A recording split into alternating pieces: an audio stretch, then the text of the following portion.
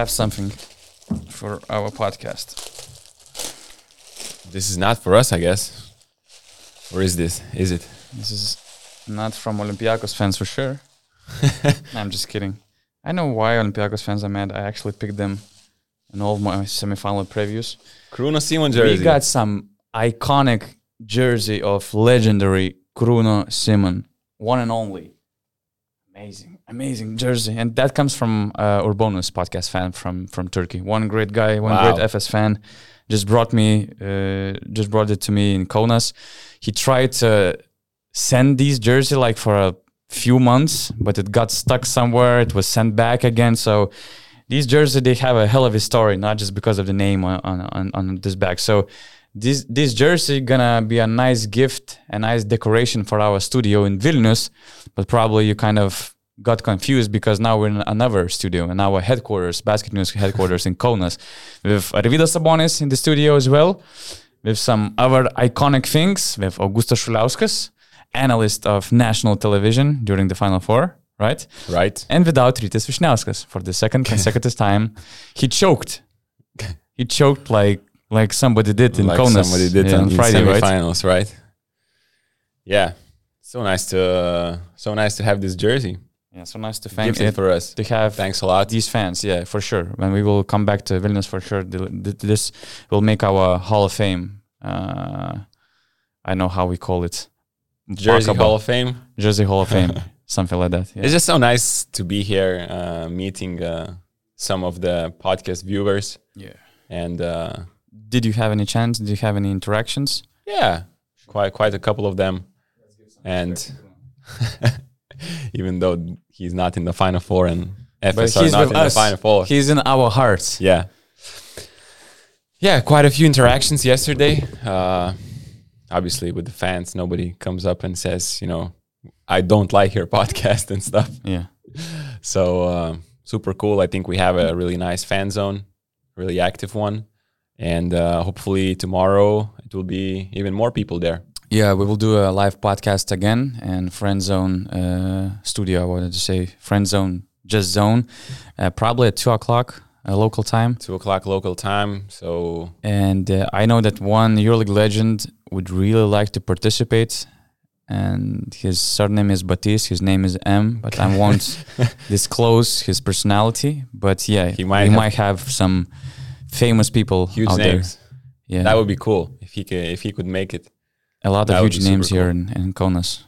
Who did impress you the most? Yesterday we had the national TV broadcast, and for 5 minutes we got Jonas Mačiulis to come there.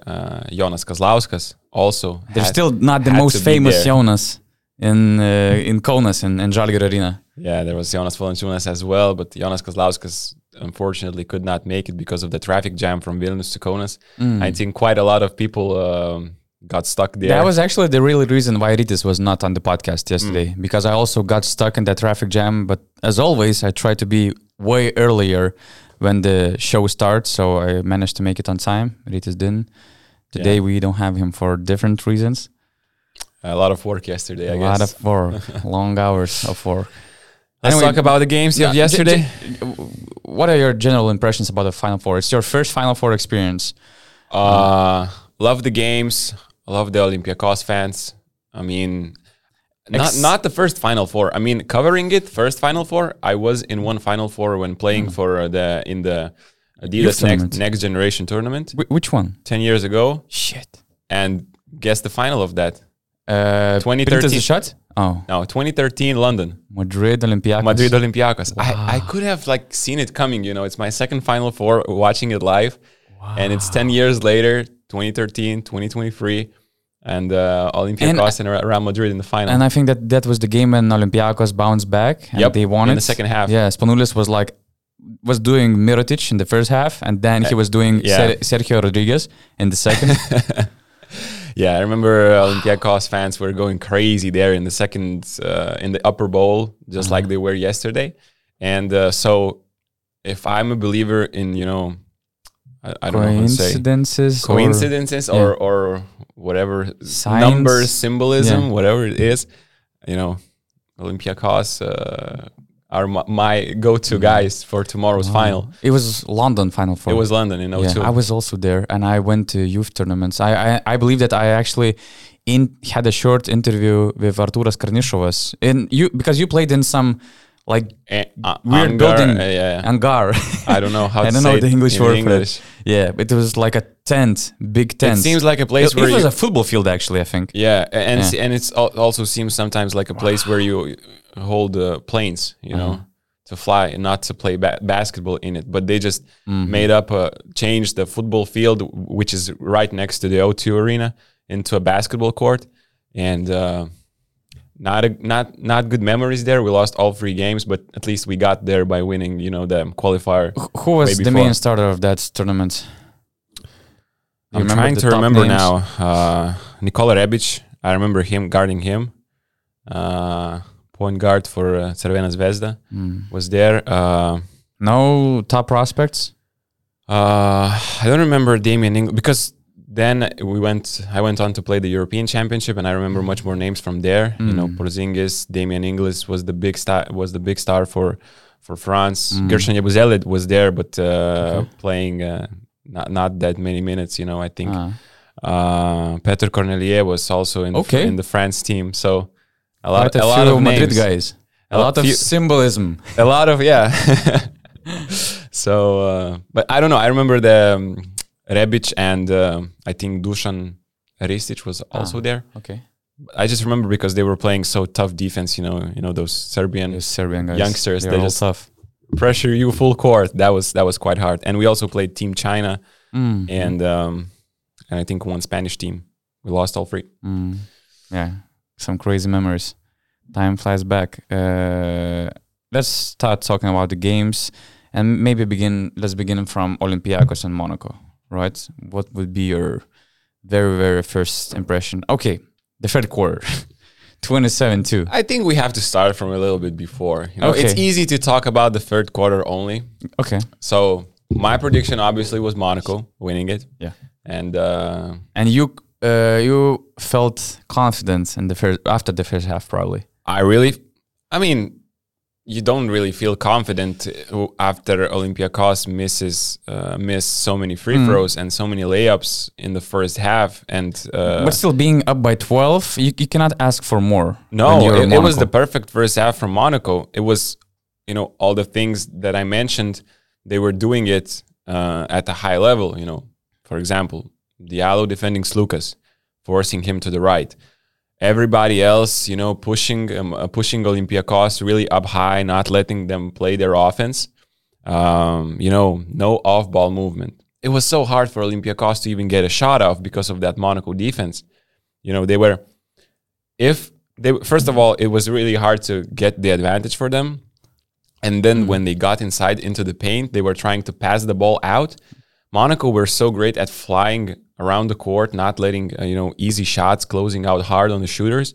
It was so hard for Olympiacos to even get a shot sometimes. I thought Monaco defense did a great job in the first half, and I was like, wow, Monaco are really going for this win. They are doing all the things that they're supposed to do.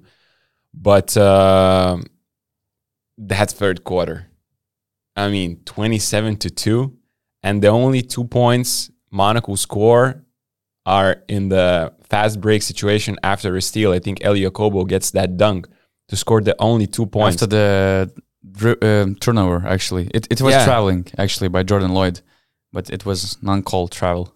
Oh, after that steal. Yeah. So they score 0 points in the third quarter in half-court offense. And what I wanted from Olympiacos more during halftime, I said, I want more speed, both on defense and on offense.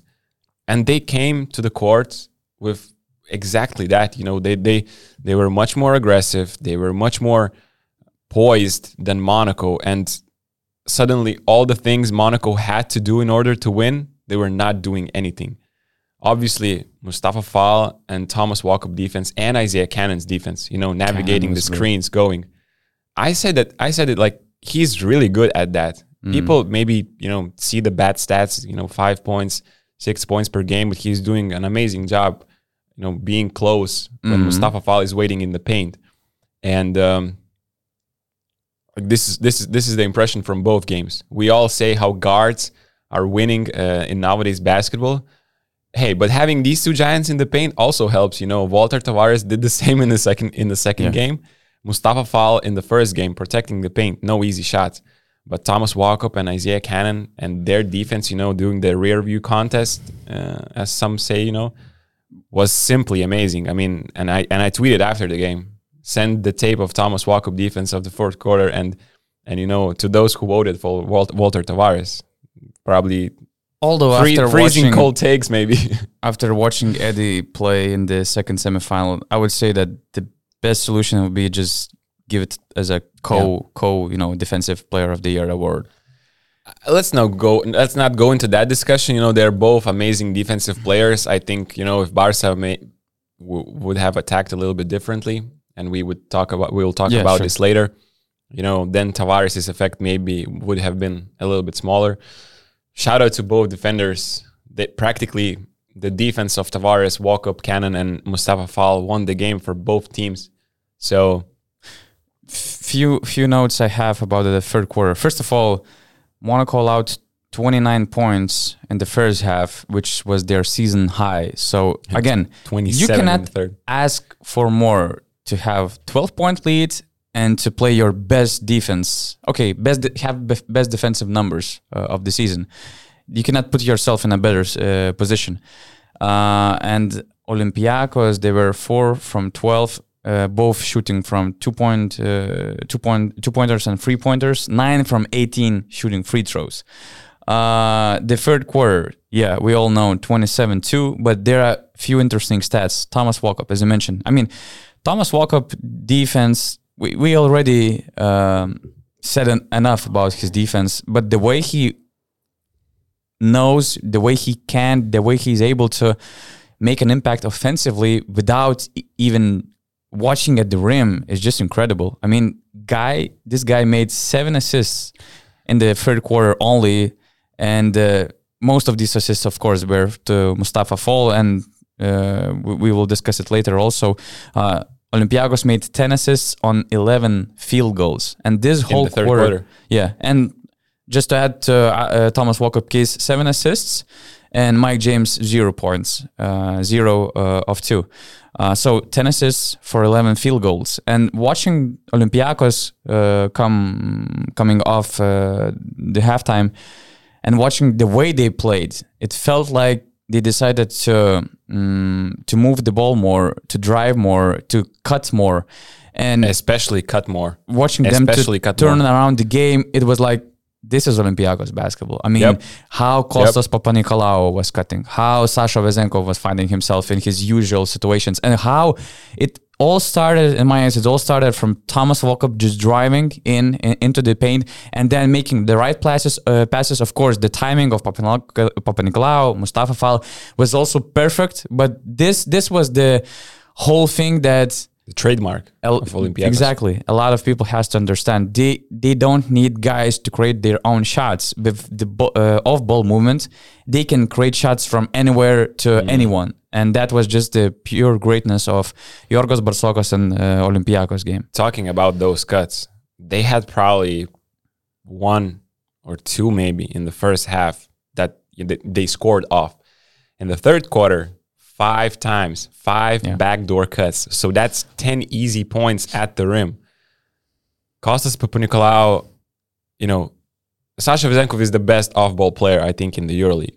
Kostas Papanikolaou is a close second in my eyes. I mean, those backdoor cuts, yes, Monaco players weren't doing what they were supposed to do. I mean, coming to play against Olympiacos, they are moving off the ball. You have to watch the cuts when someone else is driving. When Thomas Walkup is driving the paint, Kostas Loukas is driving into the paint, you have to be alert. You can't be sleeping. You can't allow in a semifinal of a EuroLeague, you can't allow a give and go situation. I think it was Isaiah Cannon passing the ball, cutting immediately, this football play. Pass, cut, and pass back. You can't allow against Olympiacos these plays if you want to win. But that was just, great cuts by Papanikolaou, by Isaiah Cannon, and, converting from Monaco's turnovers. And Thomas Walkup, you said all these great things, 7 assists. I think sometimes he might have been holding the ball for like really a long time. But if you create, after 10 or 15 seconds 2 points, you can't get mad. And one thing I would love to notice, not only about his defense, he didn't fall into the trap of Monaco, going under those screens. And probably he doesn't feel really comfortable right now with his shot, knowing that he struggled in a quarterfinal series, and he knew that Monaco are going to go under against his screens. He did not fall for this trap. He didn't have a single field goal attempt, but he impacted the game by assist and his defense, and his plus minus on the court plus 19. Okay, so that was an amazing thing from Thomas.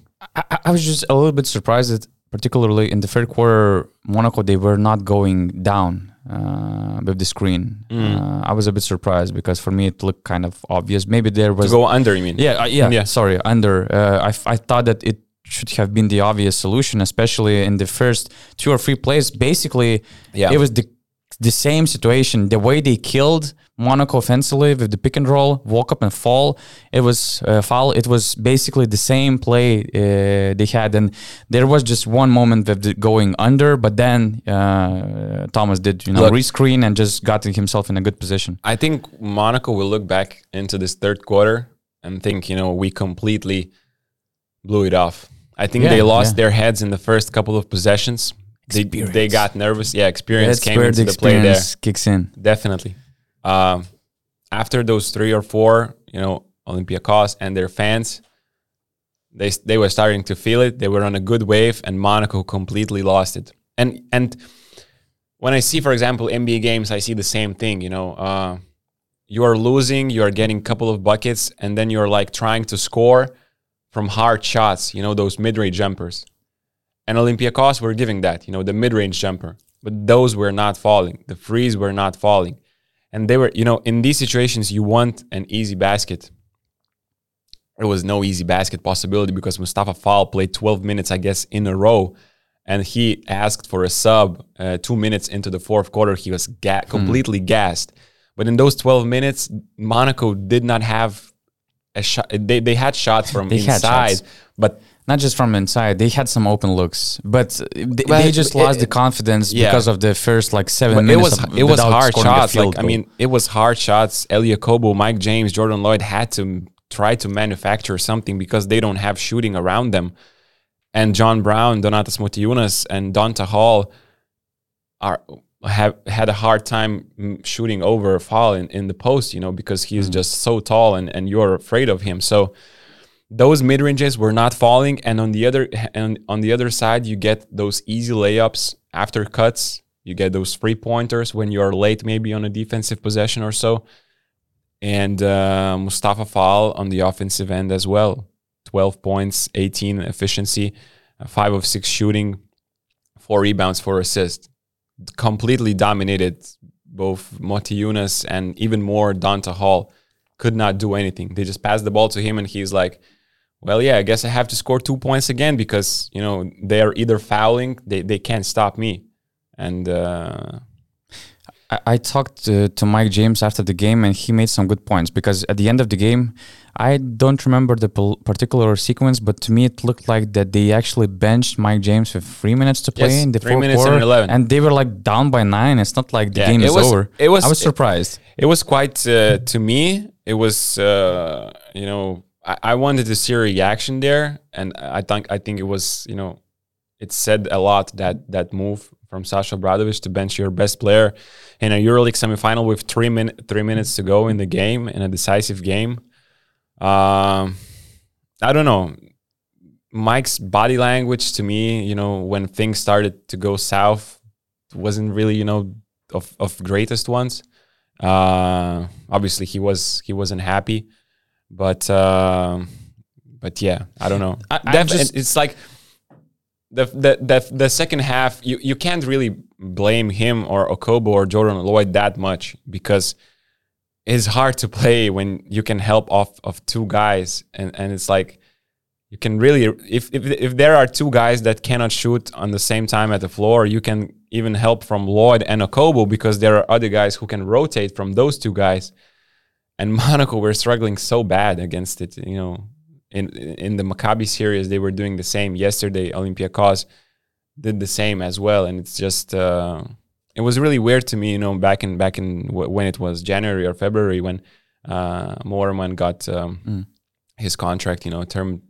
They separated, and then they took not a shooter for power forward spot. You have these 3 great guards, and then it's like But that's actually a very important moment, because we were complaining about their shooting in the front line for a few months already. But the way Moorman underperformed in Monaco was probably also the key, because from one point it could have been a great addition. Having a French player as a stretch 4 after ideal situation. Ideal situation. That makes the most sense out of all signings. Yeah, when it needs, he can get he can be physical. He can make important shots. He's a reliable 3-point shooter. But the problem is that probably after playing 30 minutes per game in FS for 3-4 years, maybe he had his legs run out. So. And he just couldn't adjust. But in this situation, he would have been a perfect player, and then they just couldn't find a good replacement because the market for stretch 4 was really tough, was really dry in EuroLeague. But I even think Monaco taking how to say, maybe a player that is not as good defensively, but just a guy who can shoot. There are definitely guys in the Euro Cup or Champions League, that can do that. And them being a threat on the offensive side and maybe not being as good defensively on the other side, I think it still would have been a plus for Monaco and their offense. It would have unlocked so many potential spaces for those 3 guys to drive, to score, to kick the ball out, to make it a little bit easier. Because right now in every possession you have 2 guys basically standing around the paint. So there is no space to drive because there are always 2 guys inside around the basket. And you can't help and stunt even from Okobo, Lloyd, or James, whatever. Doesn't matter who has the ball in the middle. Because you can rotate from those guys standing in, and close them out. So it's really hard nowadays to play offense when you have only, 2 non-shooters.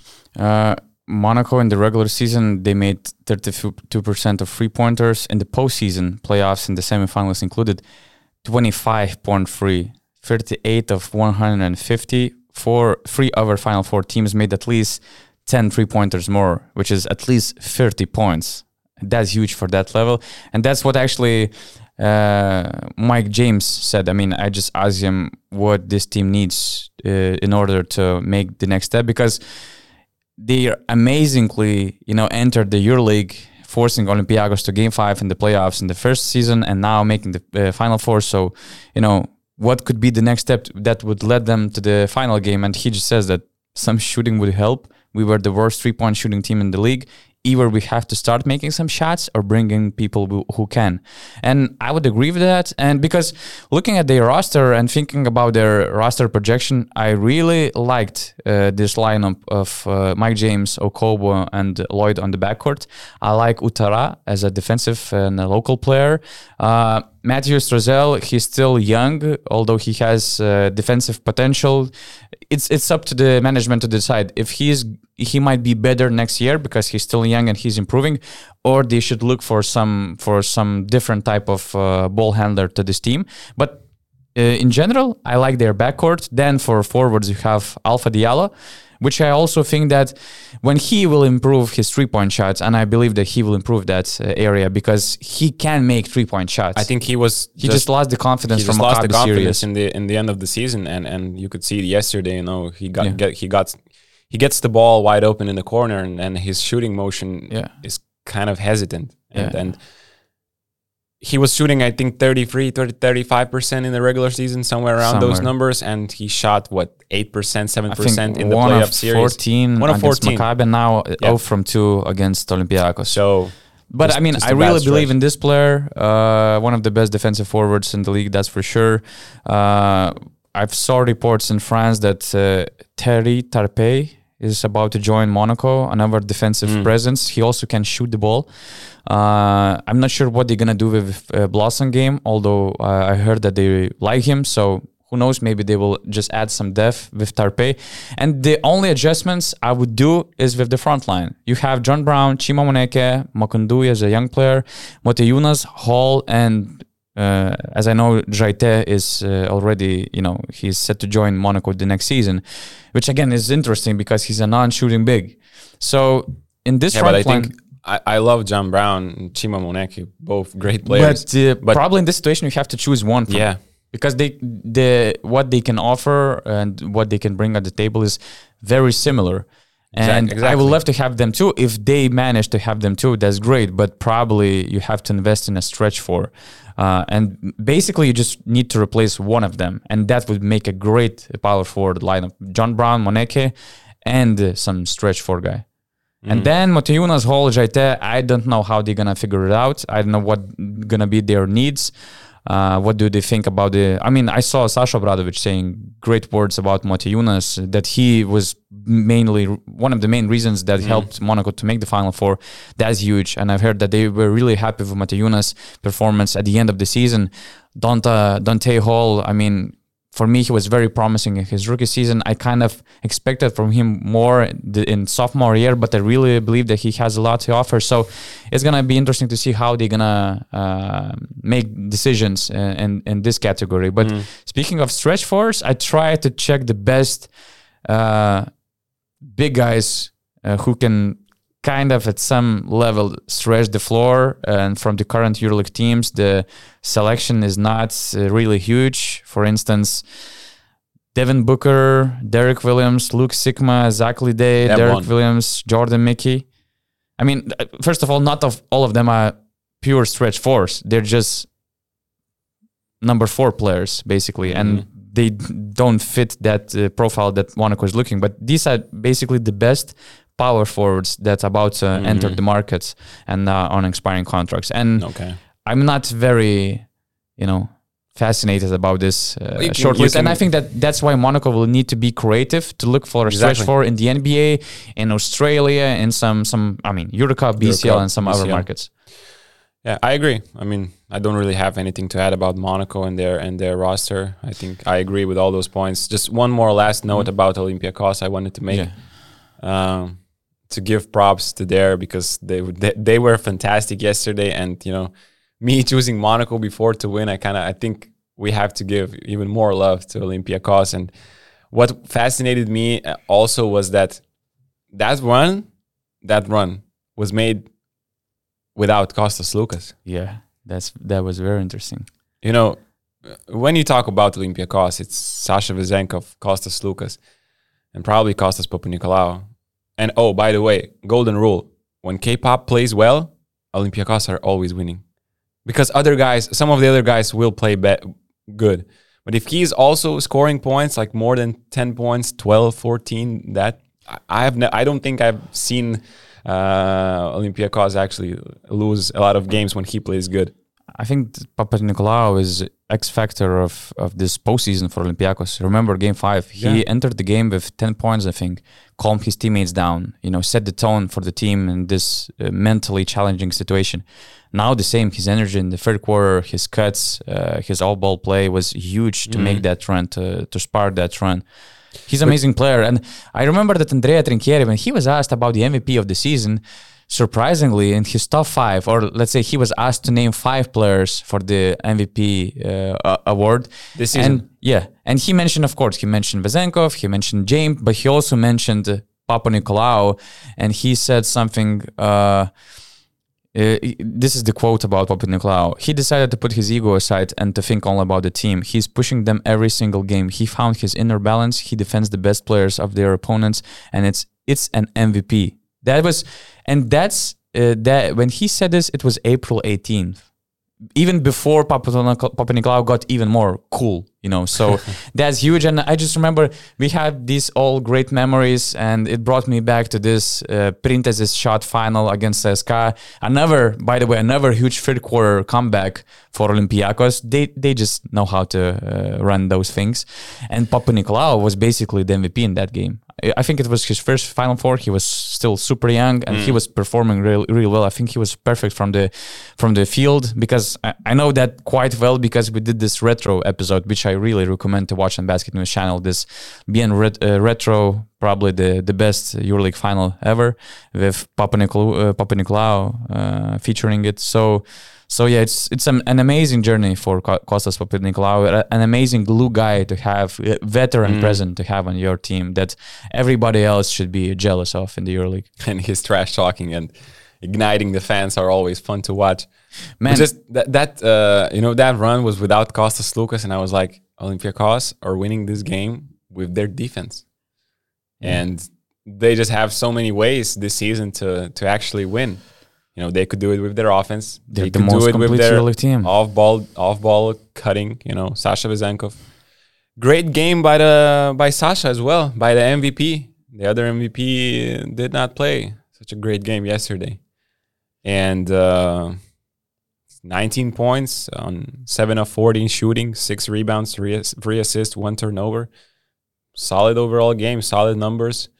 Obviously, it was the other guys, let's say, that stole the show, but Vezenkov did his job in 35 minutes. But that Olympiacos won without Loukas on the court, that was just, to me, another example of how many different ways they have this season to win. And, who knows on Sunday?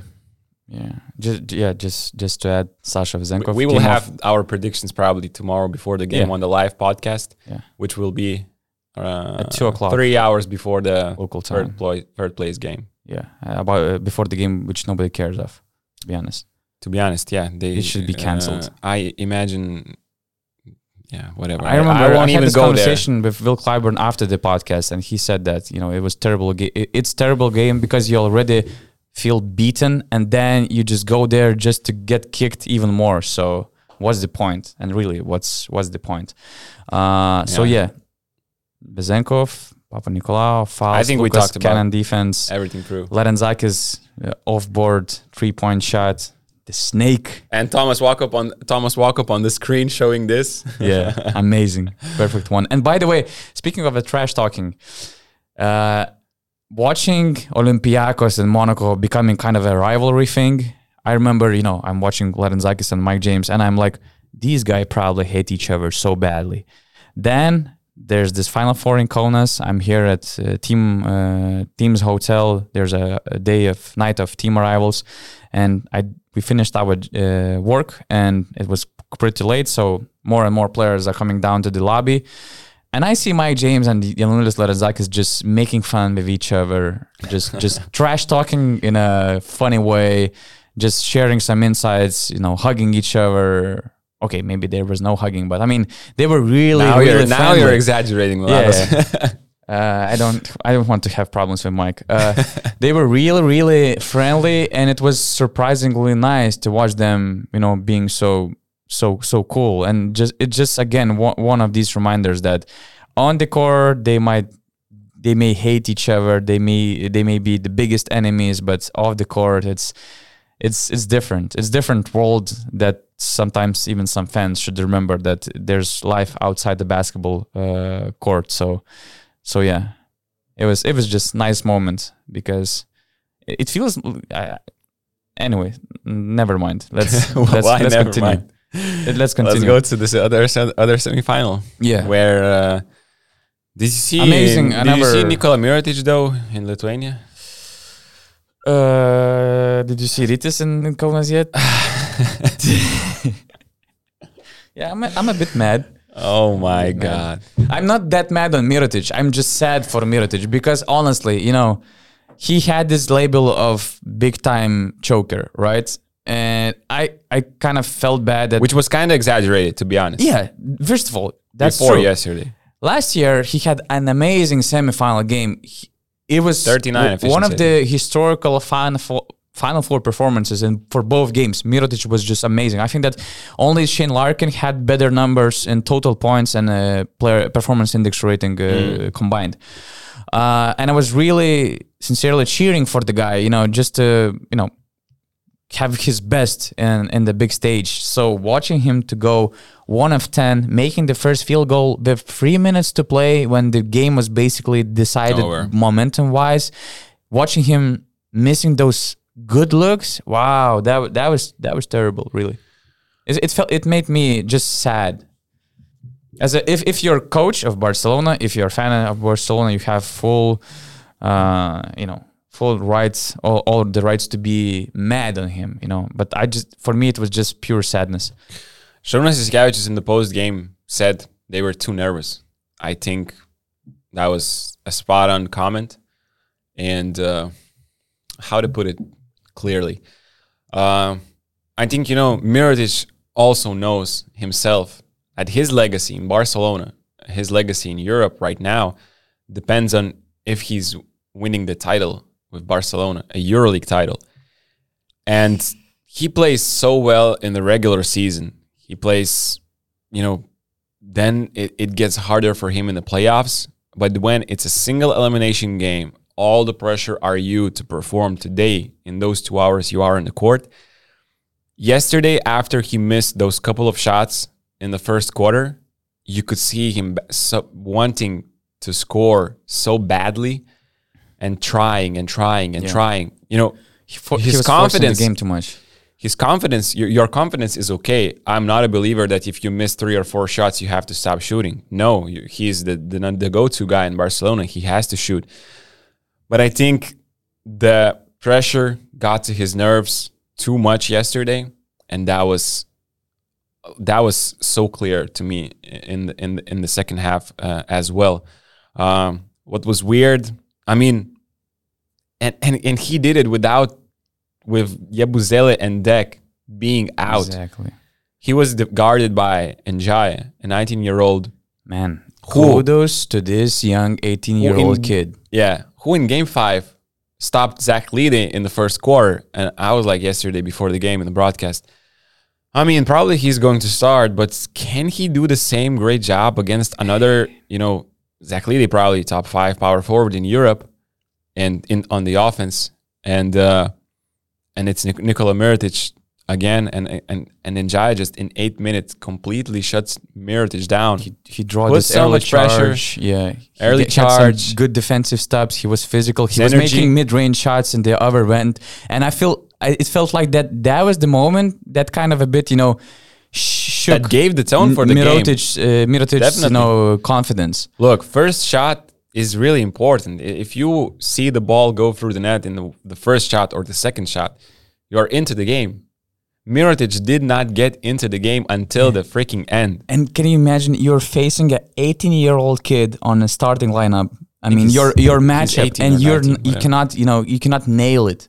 It should be so hard. It gets to your head, and for a player who's in his sixth head. Final Four, where it's all about him performing, as you mentioned, all doors were open for him to perform at the big stage tonight against Real Madrid and against his former team. Wow, so it was tough. But yeah, kudos to Ndiaye, Eli John Ndiaye. Probably we should learn his name even more and more. For me, he's like Usman Garuba of his last season in Real Madrid. There's always a guy. There's always a young guy in Real Madrid that's stepping up every time. It's incredible.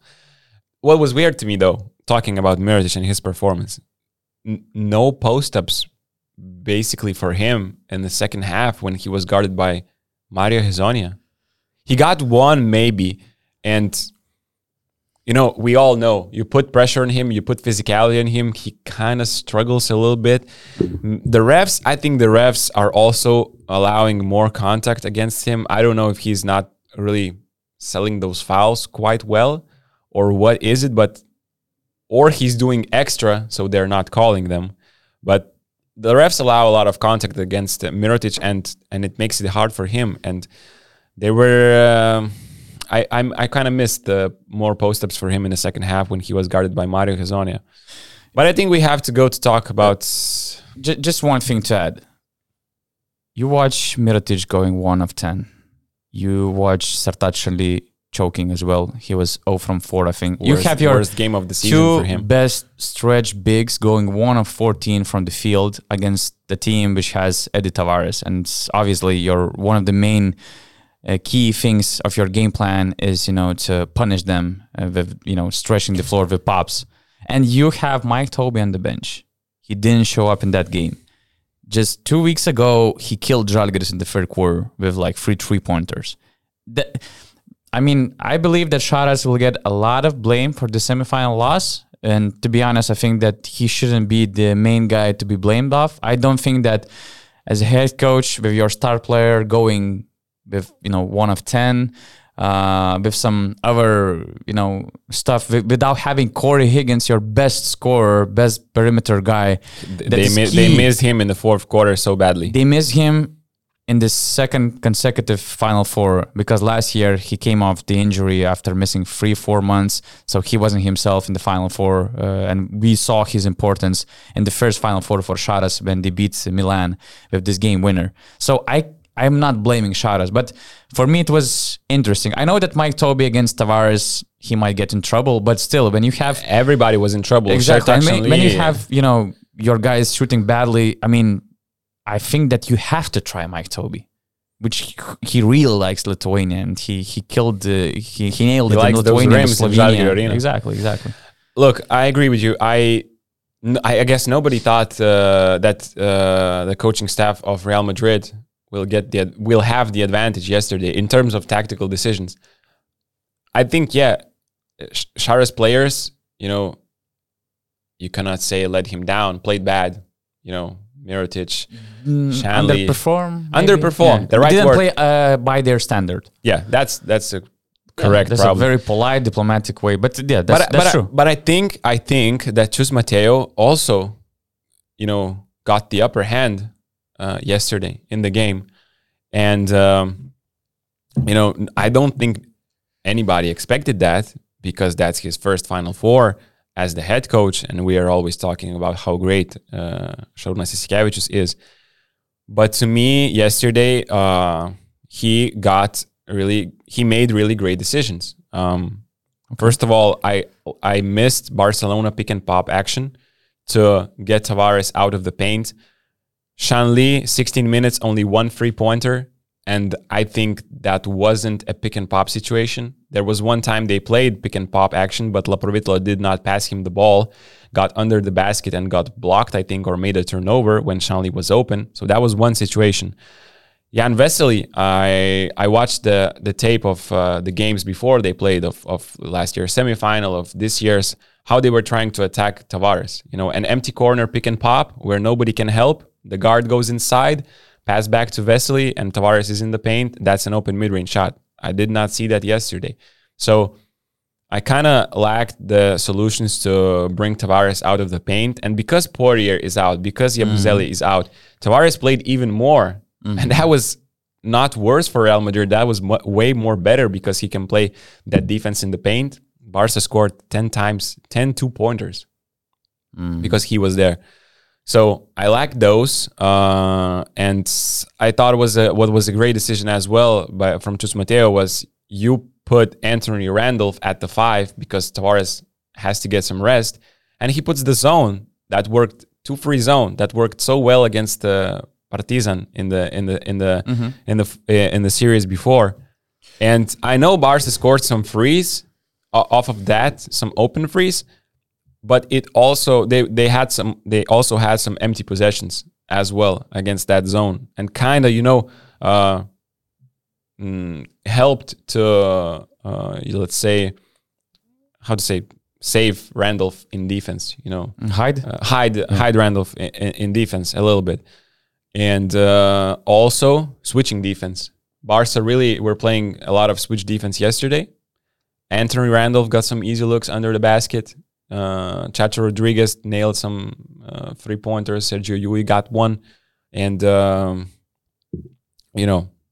just Real had an answer for everything. And I think I don't think Barca had or executed their plan B. That's good. That's a good thing that you mentioned, Chus Mateo creativity, because we were at least several times this season, we were pointing out at mistakes that we thought that he did with his game plan, with his matchups, with his decisions. So it's good that we keep this balance, when somebody deserves credit, we try to give that credit. Yeah. And sometimes when we see something is wrong or should be made in a different way, we try to point those things out. You know, it's not that we're supporting one. Yeah, exactly. Some players or some teams, some fans, they think that we have references, but not at all. Not at all. A couple of things to add before going to Dinosaurs game. Barca in the second half was 3 of 17 from the 2-point range and 5 from 25 from a 3-point range. By the way, we spoke about Mirotic and how tough for him it was getting to his rhythm, how he lost the confidence and how it affected his team. Tavares started the game with 10 points in the first quarter. That's how your best player should perform. We mentioned Papanikolaou, the way he brought the confidence, the way Mike James was actually helping his team in those difficult situations. In Game 5, 21-point performance in the first half. Maccabi series, Game 3, this hostile atmosphere in Tel Aviv. Leaders has to show up, to calm their teammates down and to set the tone for the game. That's what Tavares did. Another huge performance. His stat line, of course, was incredible. 15, 4 blocks. NBA numbers. That's NBA numbers in the European draw courts. Fouls. 4 offensive rebounds. Four blocks. 1 block was just even in media tribune. We could get the ball. The way how strong that block was. But those blocks were not even the biggest highlight to me. I mean, they were all in the end when the game was basically decided. Yeah. And they were highlights, nice to watch. They will make the top 10. But to me, it was his defense in the third quarter, just like Mustafa Fall did in the first semifinal. He was just not letting Barca get easy points under the basket. And on the other side, his pick and rolls, Barca were letting Madrid's players, perimeter players, to the weak hands to the left. But at the same time, the big was backing down because there is a lob threat of Tavares. And one time they got it. I was surprised how Tavares actually managed to, tap the ball there to the rim. But other times, because of his rolling threat, his gravity pulls back the big of Barca. And Sergio Rodriguez or Yui can just shoot those little floaters from 2-3 meters range because of the threat of Tavares. So open shots for them as well open up because of the Tavares. And we haven't really spoken about Real Madrid. I want to give shout out to Nigel Williams-Goss, who played a fantastic series, and I think he's having a great second half of the season. I mean. Yeah.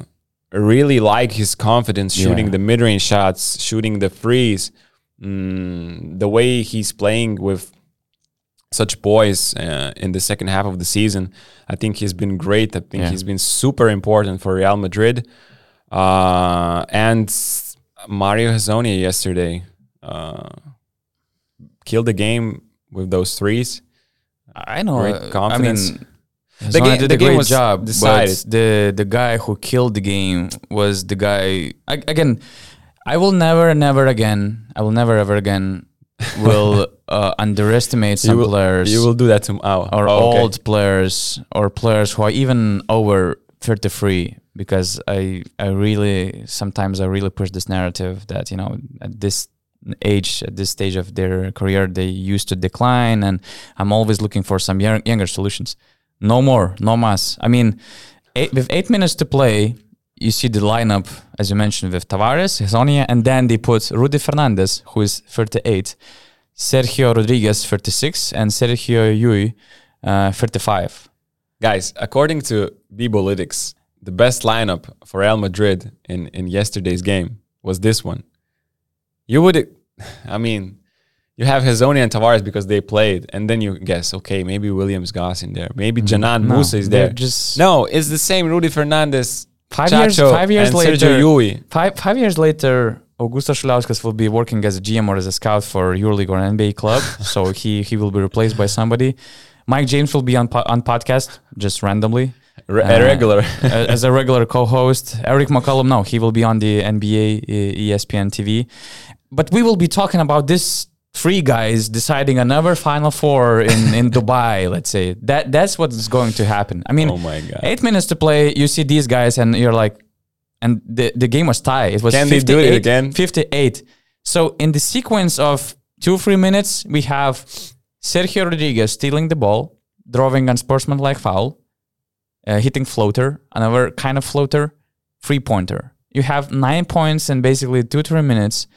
He increases the lead by 7, 67-60, and the game is basically decided. Oh, and this run also included assist to Tavares that led to his dunk. I mean, it's just crazy. It's just crazy what Sergio Rodriguez did starting from the Game 5 against Partizan. And this whole team, I mean, again, when they were pushed to the ropes, they showed such a huge character. To miss...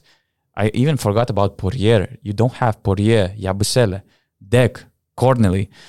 You're down by 0-2 in the playoffs. You have this huge fight. Again, all world is against you. You have no support except from Madrid fans.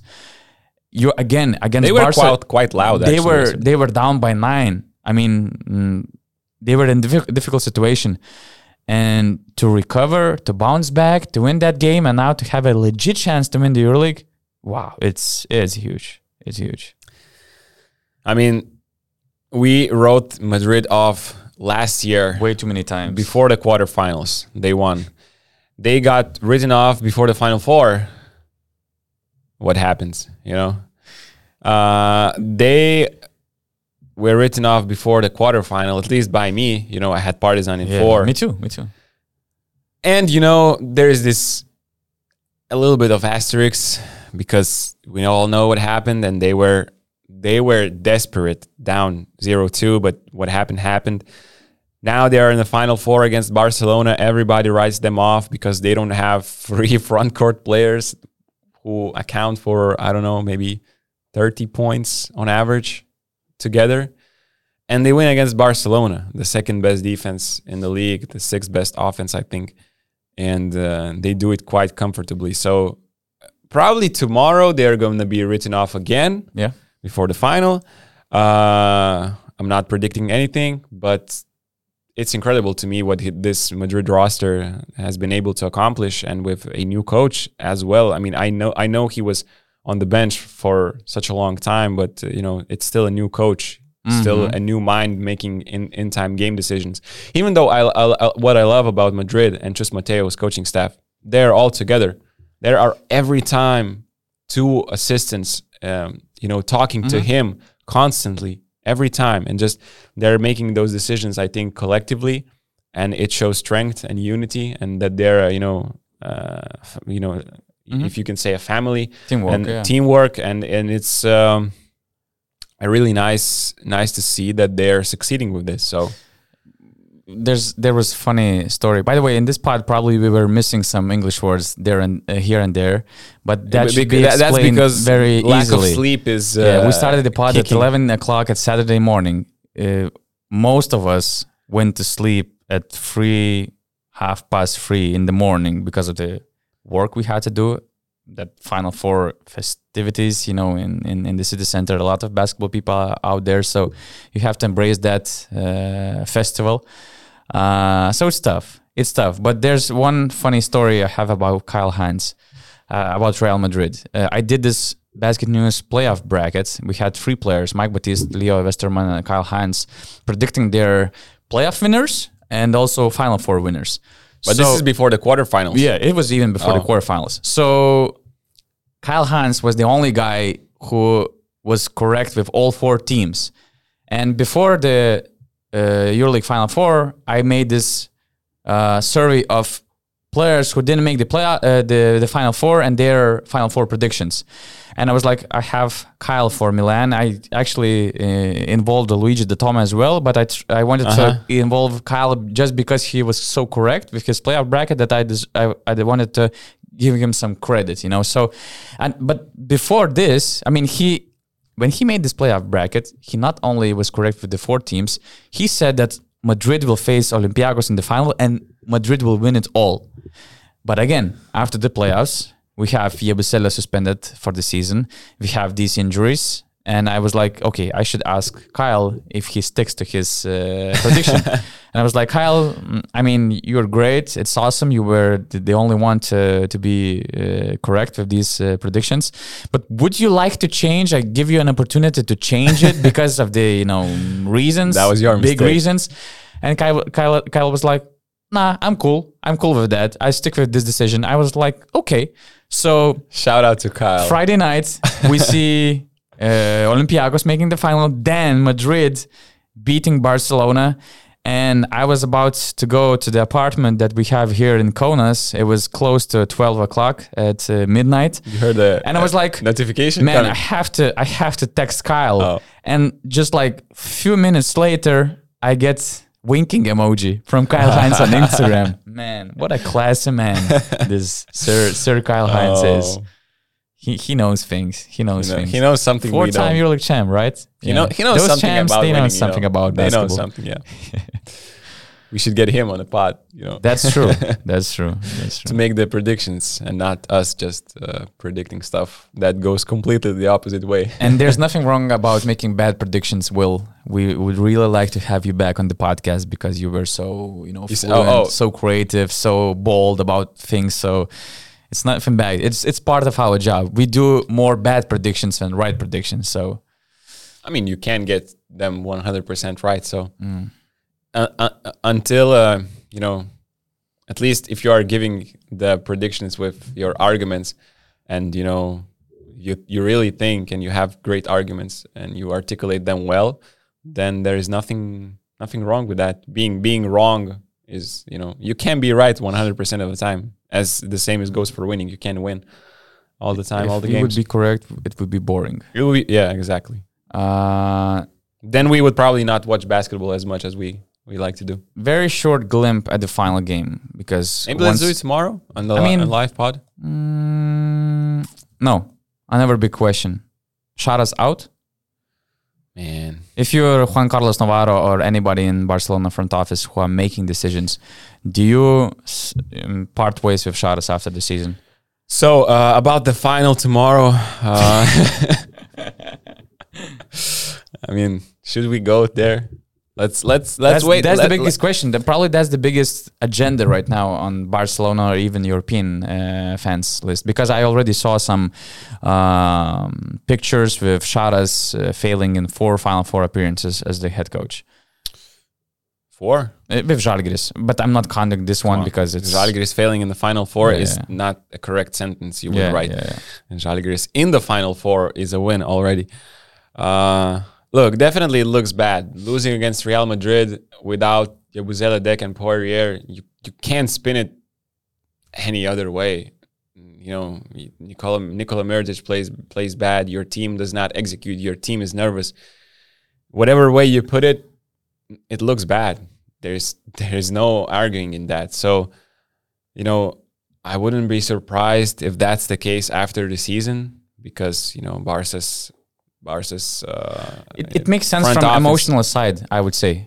As you mentioned, you lose 12 Clásicos in a row in the Final Four where you were supposed to win. Last year, because Madrid was also pretty down, and this year, last year you could argue, but this semifinal obviously is one game, as we have said million of times. But with this depleted Madrid's roster, I wouldn't be surprised if Barca's front office feels desperate to make a change, because if Saras can't win with this team against a team without Yabusele, Dek, and Poirier in the front, and Cornelier in the front court, then I could see that happening. Obviously, I think they will wait until the end of the season and see what happens in the ACB League finals. If they win those, maybe they change their mind. But I think this one really will stick to front office, and probably they will have to make a decision. To be honest, I really think that the bigger problem is not the coaching. Once again, I will repeat myself that what can you do else for Nikola Mirotic? What looks you have to create for him to hit more than 1 of 10. It's more about the emotional. You don't have your main facilitator on the backcourt, as Corey Higgins is, and I think that in some positions they were loaded too much. I mean, with Toby, Shanli, Vesely, Mirotic, for me, they were just too big. And for instance, Toby can stretch the floor, but he's not playing in a game where you really need to stretch the floor and kill them at the pick and pop situations, and your other two bigs are failing badly. Then there were some other positions. They just spent a lot of money. They had depth, but I would say they lacked elite class talent in some of these positions. And I agree. But at the crazy. same time, it's crazy how one game changes everything. Yeah. It changes the narrative. It's ridiculous, to be honest. yeah. But at the same time, I would understand if the front office wants to start a new page to refresh, because it's not easy to anybody to be together for 3 years. Either if you're a head coach and the player, either you're a couple. 3 year is a turning point of your situation. So if there is a good replacement on the market, naturally you can go for a fresh start. I think that, objectively speaking, I think that Saras did a good job, and 3 consecutive Final Four appearances is a big thing. As you mentioned, a lot of things can happen in single game.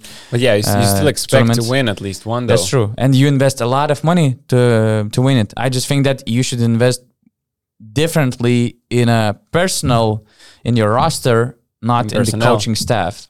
I think that's where I see more problems, not on the coaching staff. But again, what's interesting that there are a lot of wild rumors about the market. That includes head coaches, that includes even Coach Jasikevičius, includes some other coaches who could be interesting for Barca. That also includes some big-time players that could switch teams, including some of these Final Four teams. Of course, you're talking right now players or coaches only? Everyone, man. Everyone. Market can get really wild from what I hear. I just don't want to speculate because I've just got these rumors this morning. It needs a lot of confirmations because they sound really crazy. Can't wait to finish the spot so I can hear those. And, the whole picture can change dramatically. So yeah, we'll see. We'll see how it goes.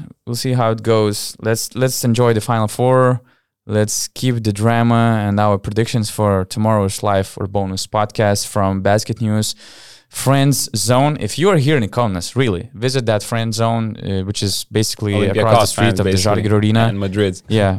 What's very nice that we saw so many different friends, not from the Final Four participants. Guy from actually mental coach from Italy approached us. There were even Olympiacos fans coming from Belgium, for instance. Turkish fans coming with nice gifts. We would appreciate even more gifts if you have.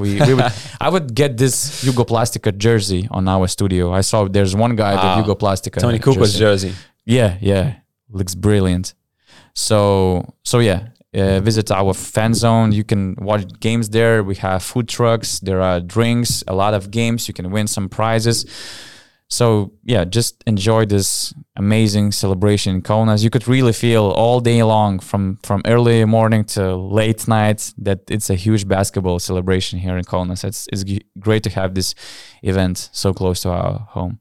And let's, see tomorrow for the final predictions. We will talk about Olympiacos and Real. Before you can make your own predictions so that we will be able to read your predictions and to think what's right, what's wrong. Yeah, and if you write right now in the comments what you think about tomorrow's finals, we will probably include some of those in the live chat that we will have. Okay. And maybe speculate on your maybe tactics or what could work, what could not work, what are the most important points. So yeah, until tomorrow, I think. Yeah, thank you all, and follow basketnews.com for this Final Four event.